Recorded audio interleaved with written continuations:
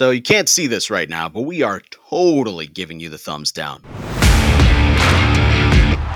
You're listening to the Selby is Godcast with Zach Meisel and TJ Zuppe. Fly ball, deep right field. Back is Spencer at the running track at the wall.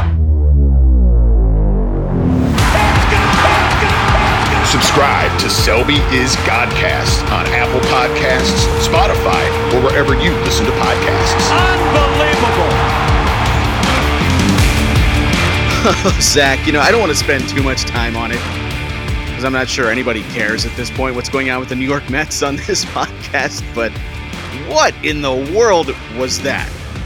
Javier Baez, Francisco Lindor, and others, I suppose, giving thumbs down to the crowd after they experienced success because they're giving it back to the fans that were upset that they have just been performing so terribly. Okay. What a fascinating train wreck. It's like a car crash that you're driving past and you cannot stop looking. It's unbelievable. No one forced you to say that out loud. No one forced you to explain with candor what you guys were doing. But I'm glad you did. Yeah, I really appreciate it. From our perspective, content and clicks and things to discuss. So I don't mind it.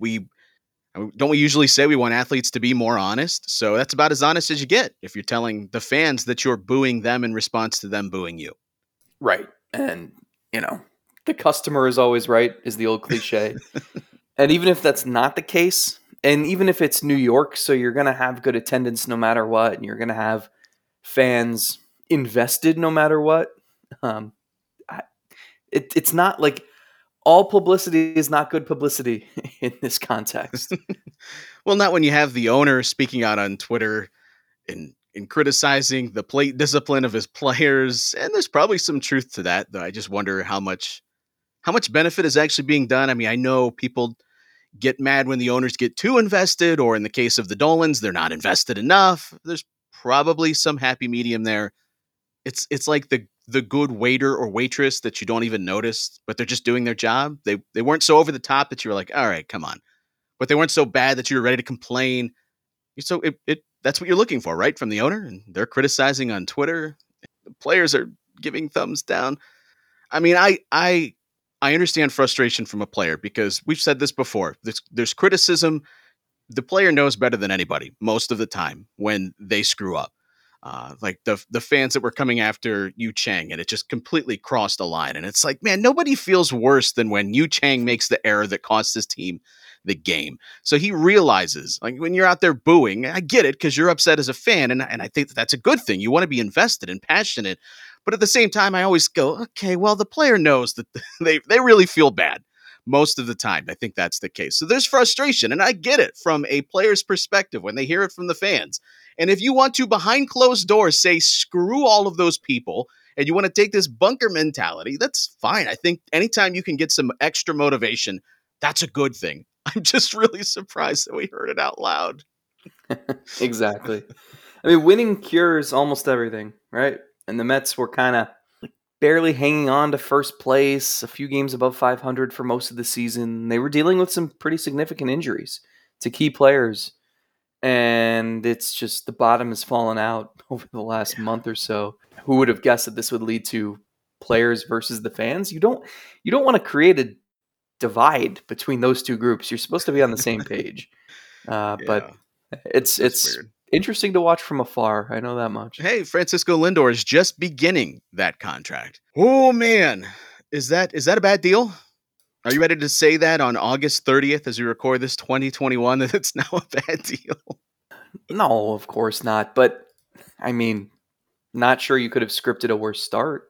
Yeah, that's pretty bad. Not only from, I mean, it stems from the fact that he hasn't produced, and then he's been hurt and not on the field, and then the Mets overall have just fallen off completely. I know people here in Cleveland, it's kind of enjoyable to kind of point and laugh at this point. The Indians have their own issues that they're working through clearly, and They might be in the same place as the Mets when it comes time for this offseason. It could arrive faster than some other teams, and you'd much rather be in the playoff position.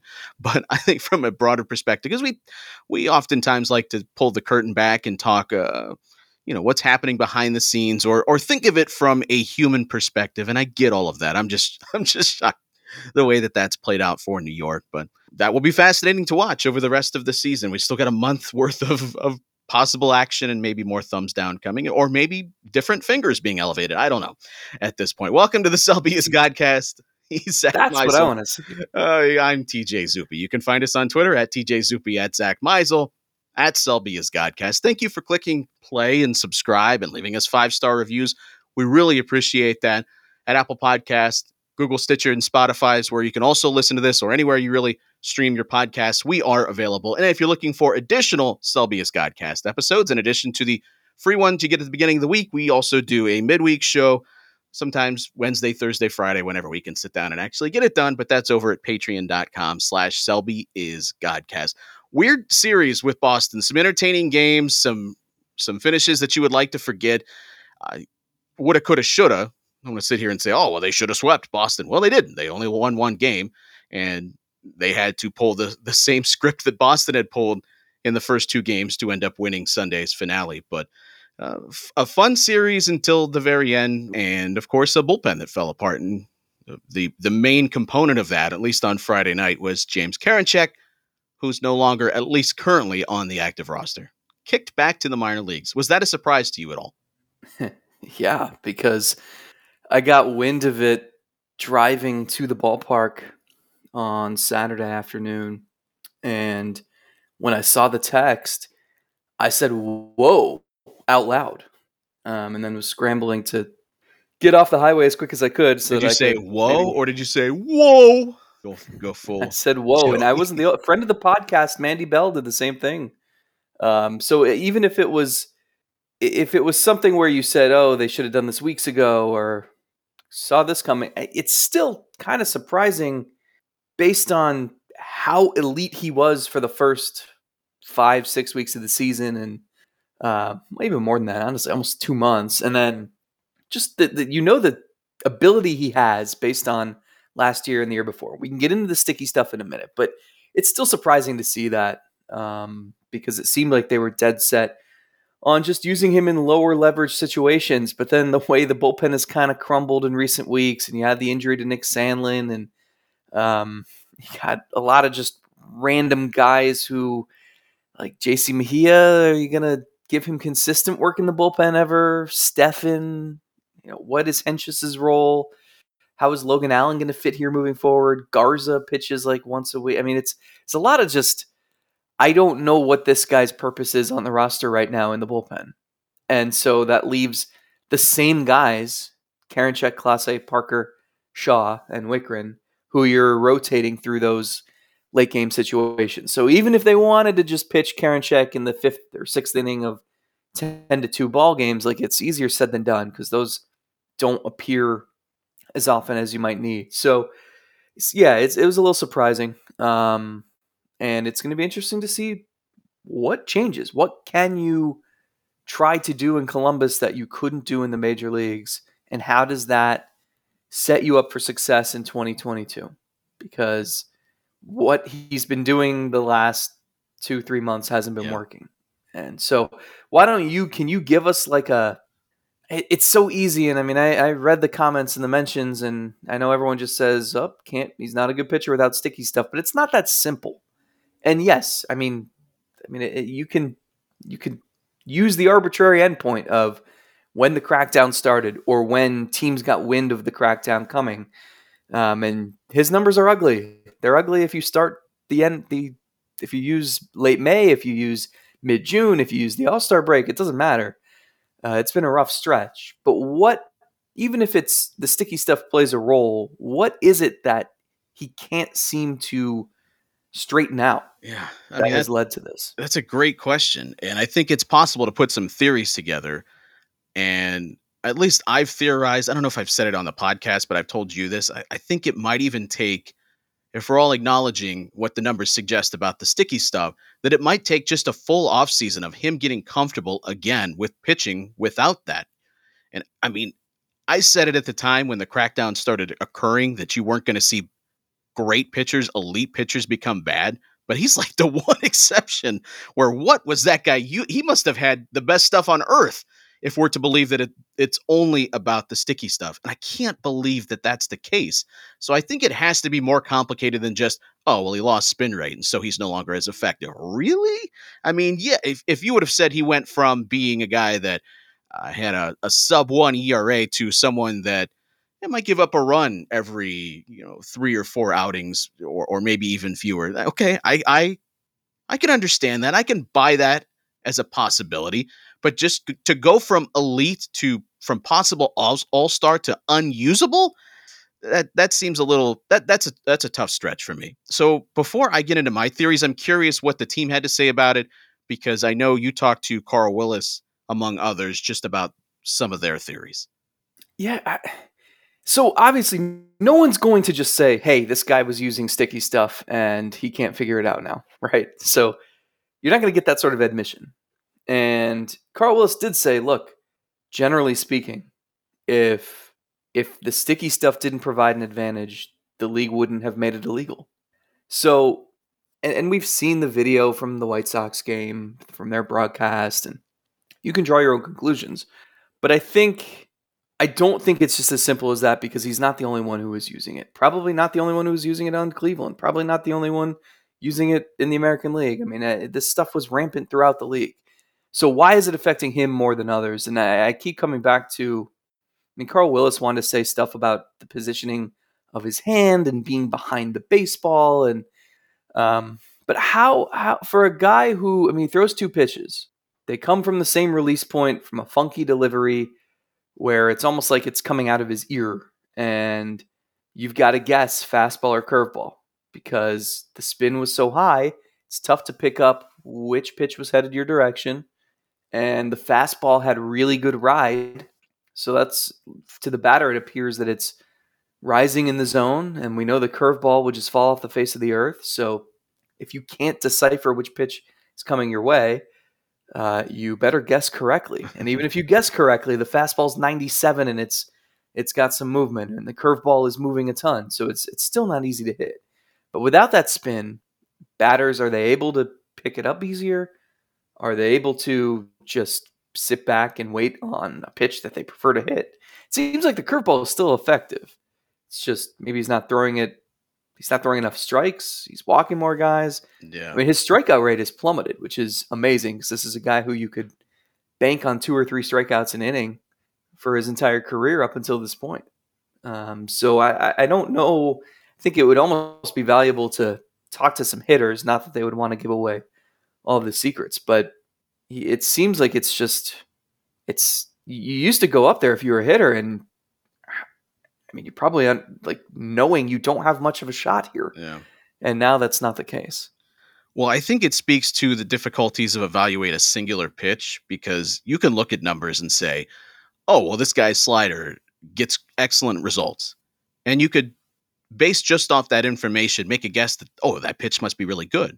And it probably is. But these pitches don't exist in a vacuum. They work off of each other. And I think in this case, a breaking ball's numbers typically are going to be better than a fastball's, because it's harder to hit a curveball. And even if you have a great fastball, most of the time it's not going to be as good as, it's not performance-wise, just looking at what an OPS or a slugging is against it, it's not going to be as good as a breaking pitch, because bendy stuff's hard to hit. And so you could look at the curveball and still say it exists as a above average pitch, even if it doesn't have the same darting movement to the dirt like it used to.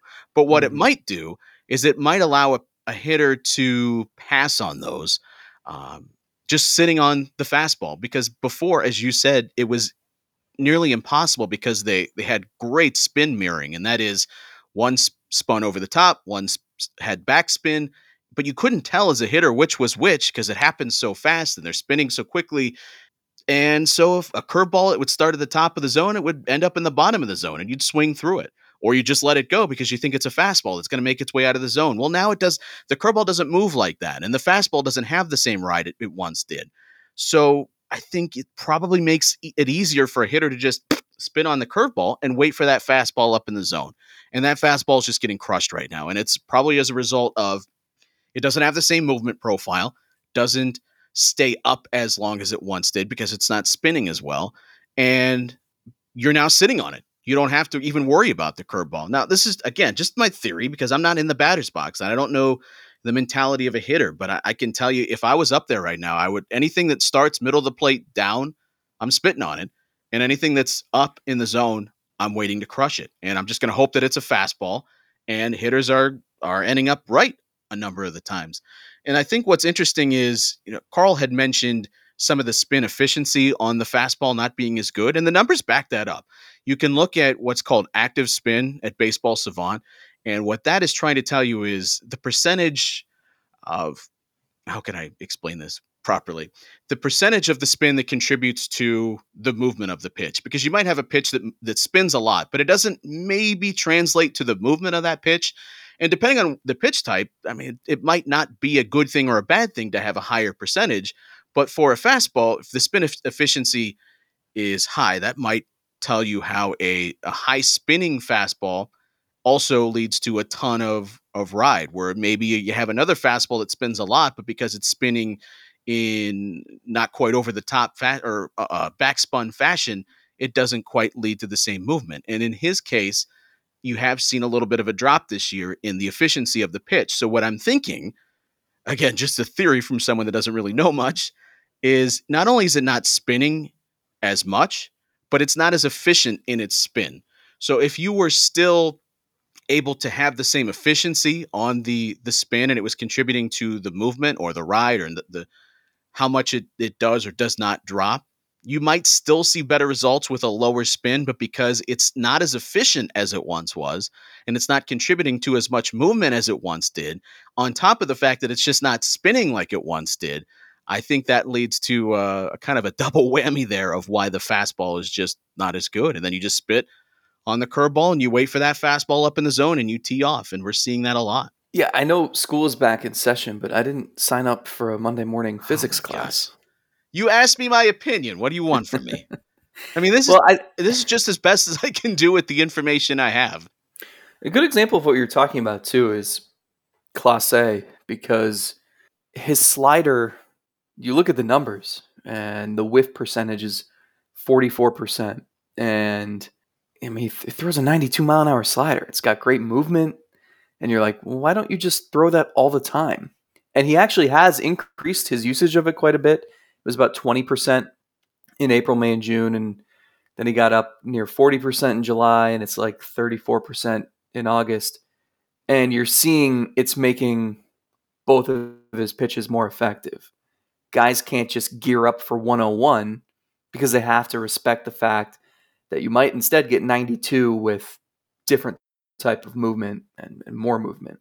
And so you look at the cutter by itself and people always wonder, it's like, this guy throws 101 and it moves and like jams hit. Like, why are you not striking out 15 per 9 innings? And I think part of it was because guys could just sit on that. And if you can, you're still not going to make good contact. He's given up 2 home runs all season. His amount of weak contact is fantastic. And the ground ball rate is sky high. So it's still effective. It's just, guys could sit on that and you can hit 101. It doesn't mean you're going to hit it well, but now he's mixed in the slider more. And so you're seeing more swing and miss. Exactly. It's then in turn making the cutter more effective and guys just don't know what to do. And he's been fantastic here in the second half. Think about it with a cutter that's moving laterally. And so a guy swings, he's still, I mean, when you swing the bat, it's long. So you're going to make contact with it, but it's going to be off the end or it's going to be jammed in on your fists. Whereas a four-seamer, where your movement is more vertical, the guy swings, well, the bat isn't as wide. So that's where you come up with some swing and miss or pop-ups. I'm also curious, this doesn't quite explain everything this year, but if you look at the release point, it's a little lower than where he was at even last year. And I'm wondering, so much of what made him effective too was his deception. He at least was last year throwing almost completely over the top. And that's not a release point that guys see a lot of. And when you combined it with the fact that he's working up and down in the strike zone with fastball and curveball, you thought maybe that adds to the deception. And this year it's kind of been all over the place. It went down and then he tried to get it back up this last month, but it's all been down compared to where he was at points last year. Not like drastically, but enough that maybe I wonder if that contributes a little bit to the movement too, and getting on top of the ball like Carl was talking about. Yeah. So where does that leave this bullpen? Looking for outs from Blake Parker and Brian Shaw. Alex Young. Wow, that just was as we all predicted. That was a surprise. That's why, and I know you have to still cover all your innings, and you need certain guys to maybe give you 3 or 4 innings at the beginning. But I'm looking at this roster. You've got a month left. Hentges is not going to be in this rotation next season unless a lot of stuff goes wrong. He should be pitching in relief right now, in my opinion. And I think other guys too. Like, you got to make some decisions on JC Mejia. So give him regular work. So especially with Karinchak out. And I understand like Shaw and Parker and even Wickren, you can't just abandon them because you still need to play these games. And, maybe one of those guys sticks around on another small contract or non-roster invite or something. But you got to start thinking ahead and thinking, how can you get the most? How can you learn the most from Sam Hentges over the next month? Or, I guess Logan Allen can stay in the rotation, and you do still need 5 starters. And McKenzie's on the shelf right now. Savali and Bieber working their way back, and maybe when Savali comes back, because I think he's pitching a rehab game on Wednesday, and then if all goes well, he could rejoin the team. So maybe that would kick Hentges to the bullpen or something. But use these guys in roles and situations and give them the experience that will help them in 2022.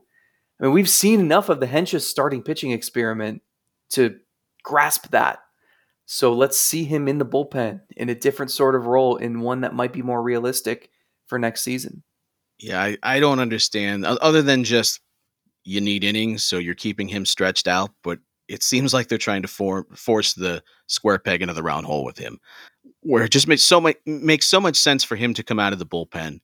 And maybe that doesn't have to be it for the rest of his career. I mean, Cal Quantrill, not very long ago, was coming out of the bullpen, and you thought of him as the 1 or 2 inning guy, and now he leads the team in innings.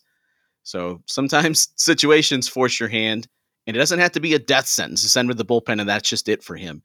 As we've seen before in the past, maybe you just give a guy a little bit more and see if he can handle it. Then you stretch him to 2 innings, see if he can handle it. But get him into a relief role where you can find out if this is an actual weapon or just a guy that you have around to fill some innings. Because I don't think we've got that answer on him. And we certainly haven't got that answer on JC Mejia. You can look at stuff that looks good. You can look at a radar gun and say, well, that's fun, or a curveball that might give you some good spin numbers. But I want to see it, because the hope should be that when you get to next year, you're not going to be experimenting as much with some of these situations. You're going to have a little bit more focus on winning, I would think, especially if you have a healthier rotation. So take advantage of this time now. So which player who will start the season in the bullpen next year will wind up leading the team in innings pitched?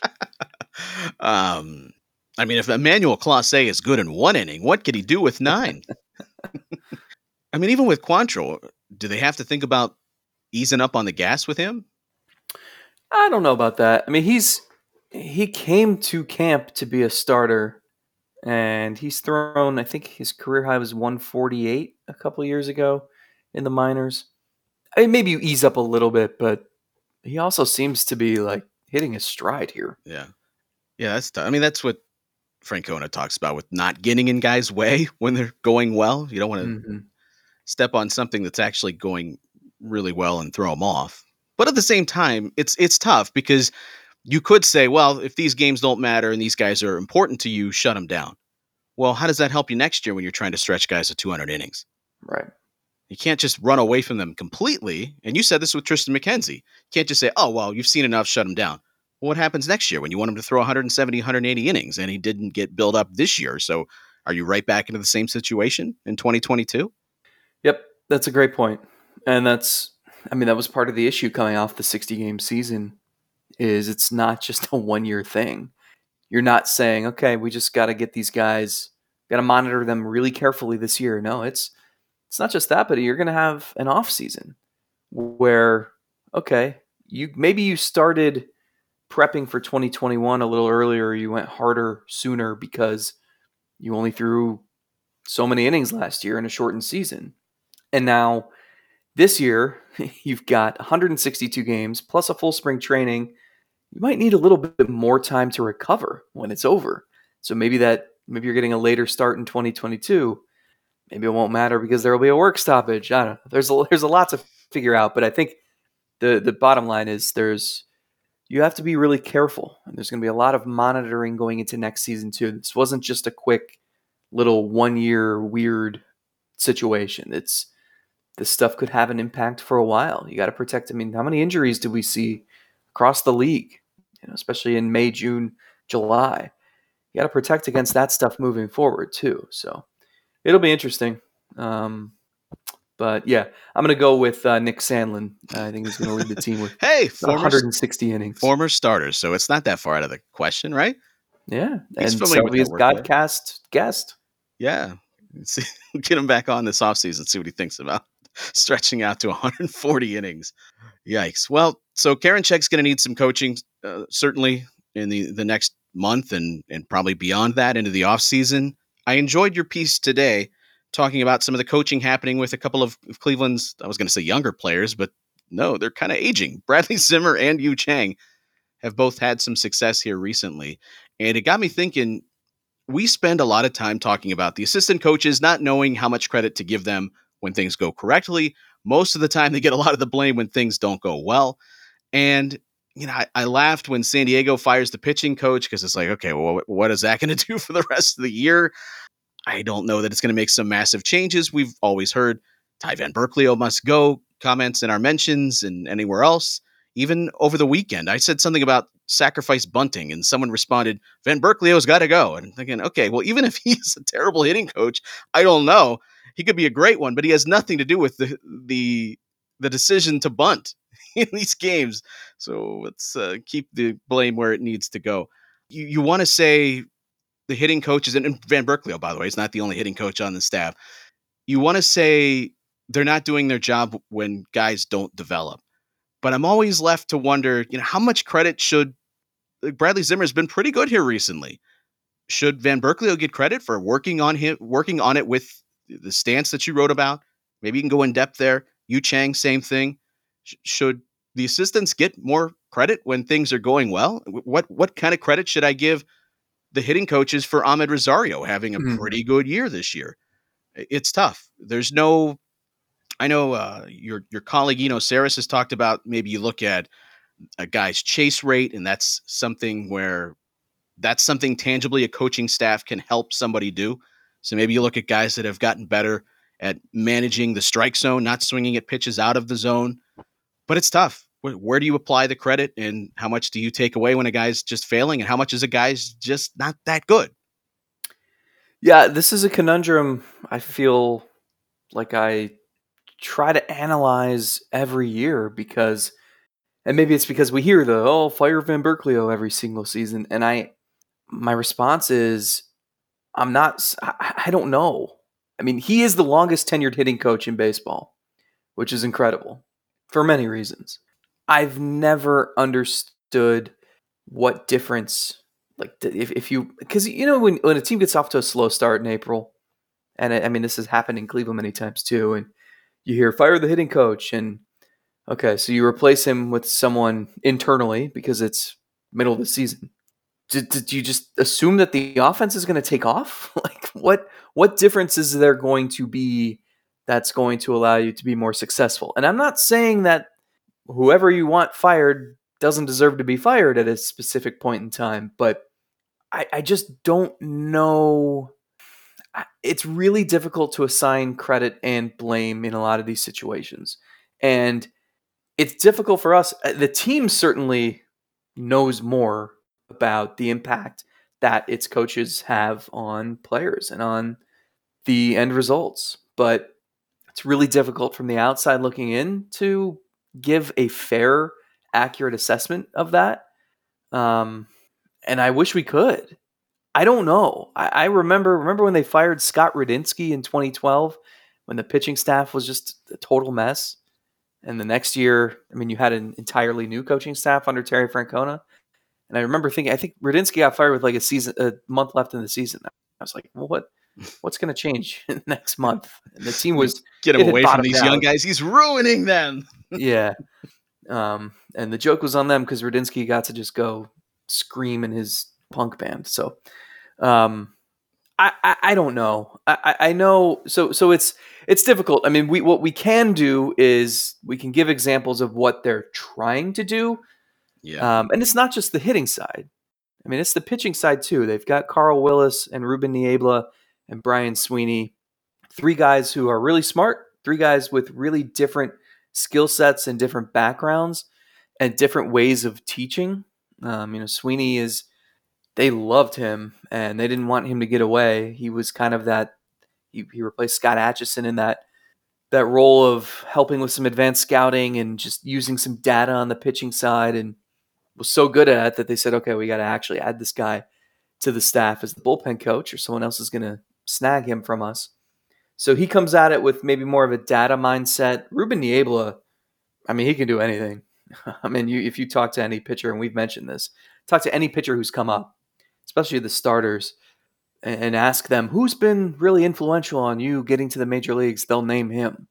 And then I think you got to give Carl Willis a lot of credit too, because someone his age has made so many strides to become well versed with the new technology and understanding what data points to look at to help people. So, And someone's got to quarterback that group too. Yeah. And that's what he's doing. You know how to delegate. You know everybody's strength, and you put them in a position to accent that strength. I mean, when he was mentioning in your article spin efficiency, I was like, damn, good for you, Carl. You've certainly adapted and brought into your mindset. He loves name dropping the Edgertronic high-speed cameras. But it's easier to identify what those guys do because you see the success on the field, right? And it's also easier to understand the pitching side of things because we can understand the data. And I mean, you just explained the Karinchak thing using a lot of big words that go over my head and I'm sure many other people's heads. But that's why, and we've talked about this, that's why pitching has such an advantage because there are more resources available to you. We have just made more progress on the educational front and getting buy-in around the league from pitchers. Think about it, Zach. What I just explained and you said is speaking over your head. That's scratching the surface of what the teams actually have. Mm-hmm. I mean, the smartest guys that they have, that what I just explained is like the elementary version of where they started. And now they're 20 times beyond that. And they're working with that data. And the best teams, as we've talked about a million times, are the ones that are able to translate that and get buy-in. And they've had a lot of success on that on the pitching side. We don't have as many of those successes to point to on the hitting side. The problem is, I don't know how many of those situations where a guy would have gone elsewhere and had success, and how many of those situations where it's just a guy that's not good enough to be in the major leagues. So the grand conclusion here is that we can complement the pitching team ad nauseum. And I mean, it extends beyond that. I mean, Eric Binder and Alex Merberg are 2 front office analysts who work with Carl and Ruben and Brian Sweeney. And, it's basically the 5 of them. And then they've got guys who crunch numbers in the front office all day. And it's a big operation. But it always boils down to the player. And you need the buy-in. Remember when it became a big thing like 5 or 6 years ago when Cleveland's starting pitchers would watch each other throw bullpen sessions in between their starts. And it was not a prevalent thing that teams did, but it was just a way to get the starting pitchers to communicate and to notice things and to identify and help each other. Like, hey, maybe you want to do this or try this. And is that working for you? And that has created this cycle where that's just the norm now. And so you have Bieber helping Savali and Plesac, who then help McKenzie and Quantrill, and it goes on and on and on. And so it's easier to praise the pitching side because I mean, I hate just relying on words like factory and pipeline, but it has become something resembling that. On the Mhm. hitting side, it's more difficult. Part of it is we don't have all of the information. We don't quite understand how, and it's not just the Indians dealing with this. I mean, I wrote back in May or June. I mean, wrote 4,000 word piece trying to investigate why this team hasn't developed hitters as well as even they would like. I mean, I had front office people saying, look, if we could just copy what we did do on the pitching side onto the hitting side, we'd do that. But it's not so simple. And I think everybody's searching for answers. And it makes it really difficult then to just say, okay, well, here's what Ty Van Berkeley does really well. Here's what Victor Rodriguez does really well, or Justin Toole and the other people on the hitting team, Alex Eckelman. I mean, it's really tough to assess. So you can say, like, no one ever says fire Carl Willis or fire Ruben Niebla because you see the results on the pitching side. But you still don't know exactly how much influence those guys have when the pitcher still has to be the one to understand the Yeah. instruction, to implement it, to make changes, to work with the catcher during a start, to make adjustments. Like there's a lot that still falls on their plate, of course. And so it's similar on the hitting side, but it's even more difficult to really wrap your head around because you haven't seen the success. And Yeah. so I think the fans' default setting is, well, it's you can get better coaches that will breed more success. And maybe that's true, but we don't know that. There aren't as many successes, but at the same time, when a guy has a success, it's not like you circle back and say, "Oh, well, that's where the hitting coaches come in." Because I mentioned it a few years ago. I had a conversation with Lonnie Chisenhall, and of course, he got bogged down by injuries, and it's unfortunate because it seemed like he had finally gotten to a place where he unlocked being a productive hitter in his career, but he had to walk away at 30 because he just couldn't stay on the field. But how much credit should hitting coaches get in Cleveland for him turning himself into a productive player against right-handed pitching? You could say, well, that's just a factor of him just getting more comfortable in his career and just developing and knowing what he needs to do and taking it all upon himself. Yeah, sure. There is some element there of the player putting in his own work to become a better player. But I also had a conversation where he talked about working with coaches about working more with his lower half and trying to generate more power and becoming a more complete hitter. And it sounds exactly like what you just wrote about with Bradley Zimmer, Mm-hmm. trying to do with his own hitting profile and utilize more of his lower half to help generate and tap into more of that raw power.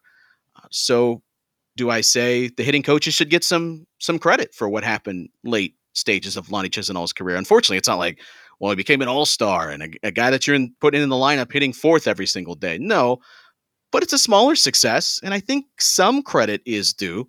So that's always where I struggle because there aren't as many of the guys to point to and say, hey, that guy was truly good.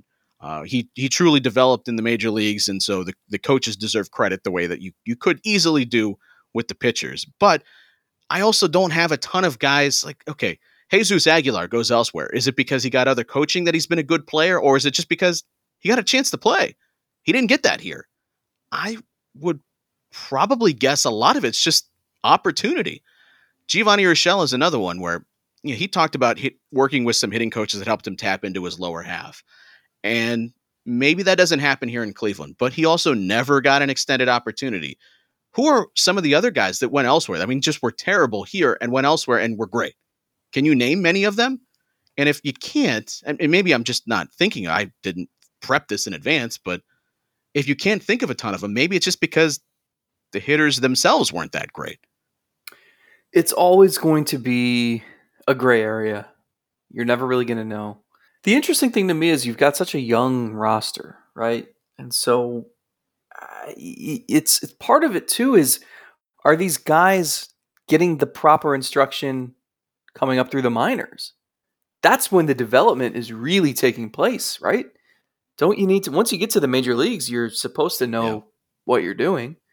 And that doesn't mean that major league hitting coaches don't have any responsibility and shouldn't acquire some blame at some points. But it's tough. I mean, look at Bradley Zimmer. I mean, I put in that story today.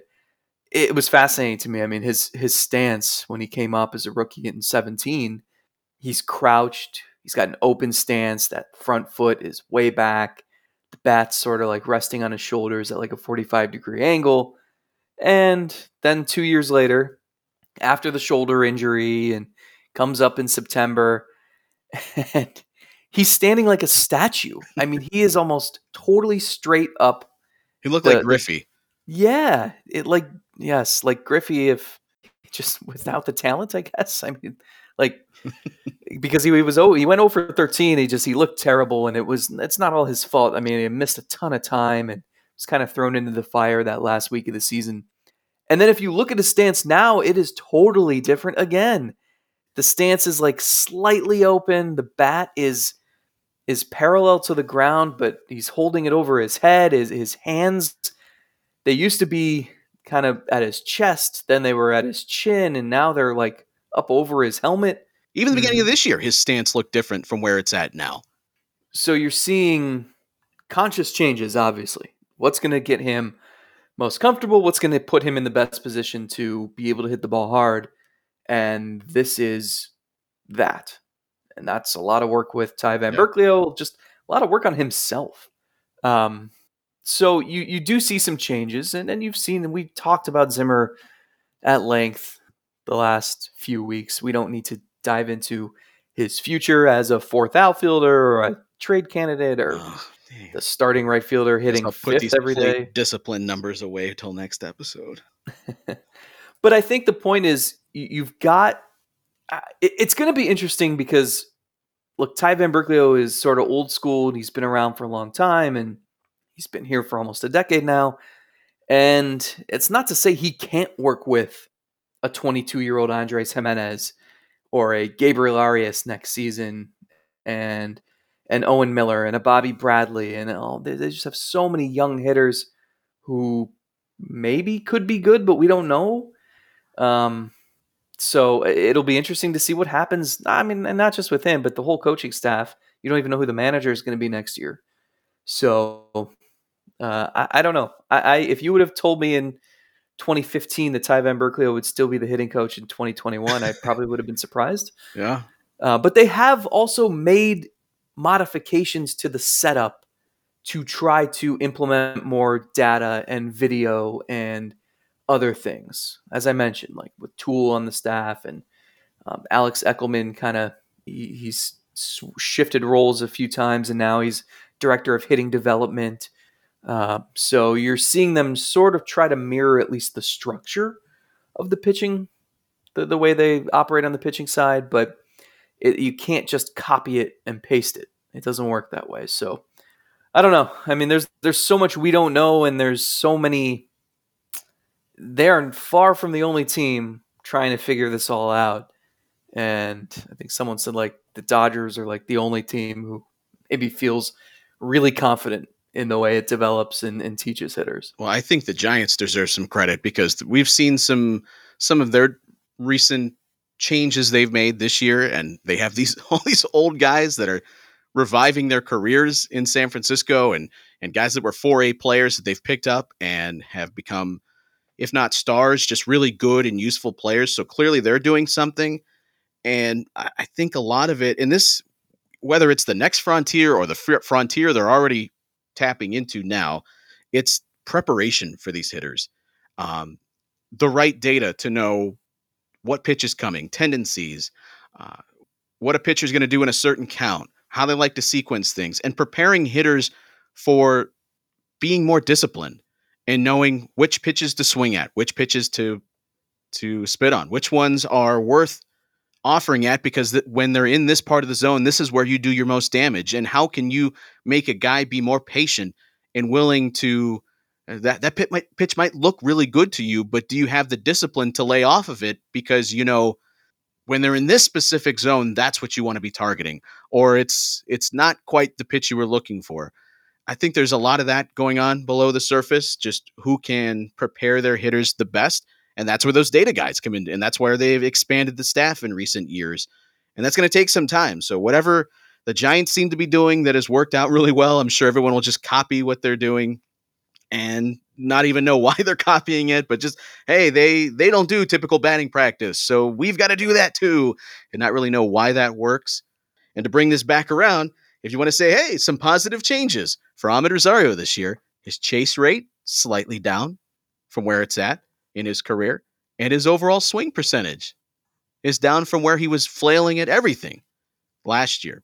And so it's like, okay, maybe some positive things there in the discipline of Ahmed Rosario you can point to and say something the hitting staff is doing is working with him. Do you want a random Indian of the day?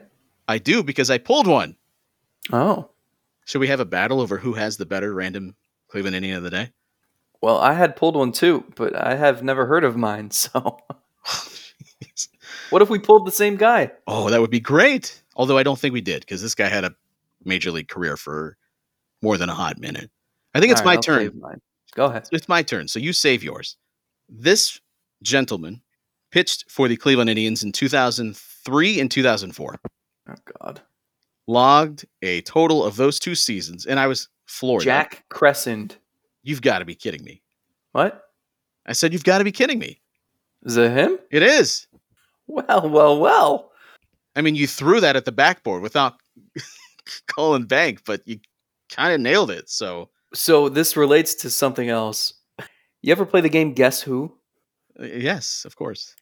My strategy in that game is to not waste time by asking, does your person have a mustache? Does your person wear glasses? I just shoot from the hip. Okay. Is it Paul? Is it Susan? There should be. Are there repercussions for getting it wrong, or is it just the game continue? No, you just don't make as much. If you're wrong, you don't make as much progress as you could have. Okay. But if you're right, you save yourself also, time. Yeah, completely eliminated somebody from the game. Well, yeah, you're right with Jack Crescent. So should I give you any of his stats, or should we just call it a day? Well, yeah. Tell me more about him. In 2003, he was really good. 33 games, 2.51 ERA. 2004, 6.32 ERA and 11 appearances. But over his Cleveland career in 2 seasons, I had no memory of him pitching 2 years in Cleveland. I remembered a little bit the one, but could not remember the second one. But a 3.53 ERA in 58 2/3 innings. And he had pitched 3 years with Minnesota before that. But that was the end of his major league career at that point. What was his middle name?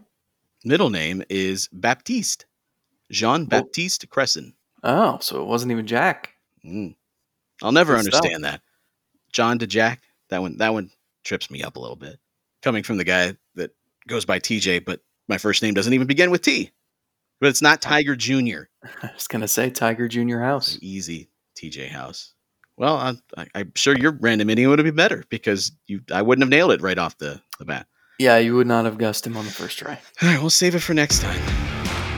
Apple Podcasts, Google, Stitcher, Spotify, patreon.com/SelbyIsGodcast. Anything else to say? Shout out to Steven, a listener who wanted a beer on Sunday, and then we were hit with a 3-hour rain delay, and Steven didn't want to sit through that, and I don't blame him. So hopefully we can meet in the future. And just remember, beer's on me. Leave us a 5-star review. Go over to our Patreon page. Join us over there for our weekly podcast, and we will deliver. Shouts also to B. Kelly, who left us a 5-star review. You're the best. We're out of here. For Zack, I'm TJ. See you later this week. Bye.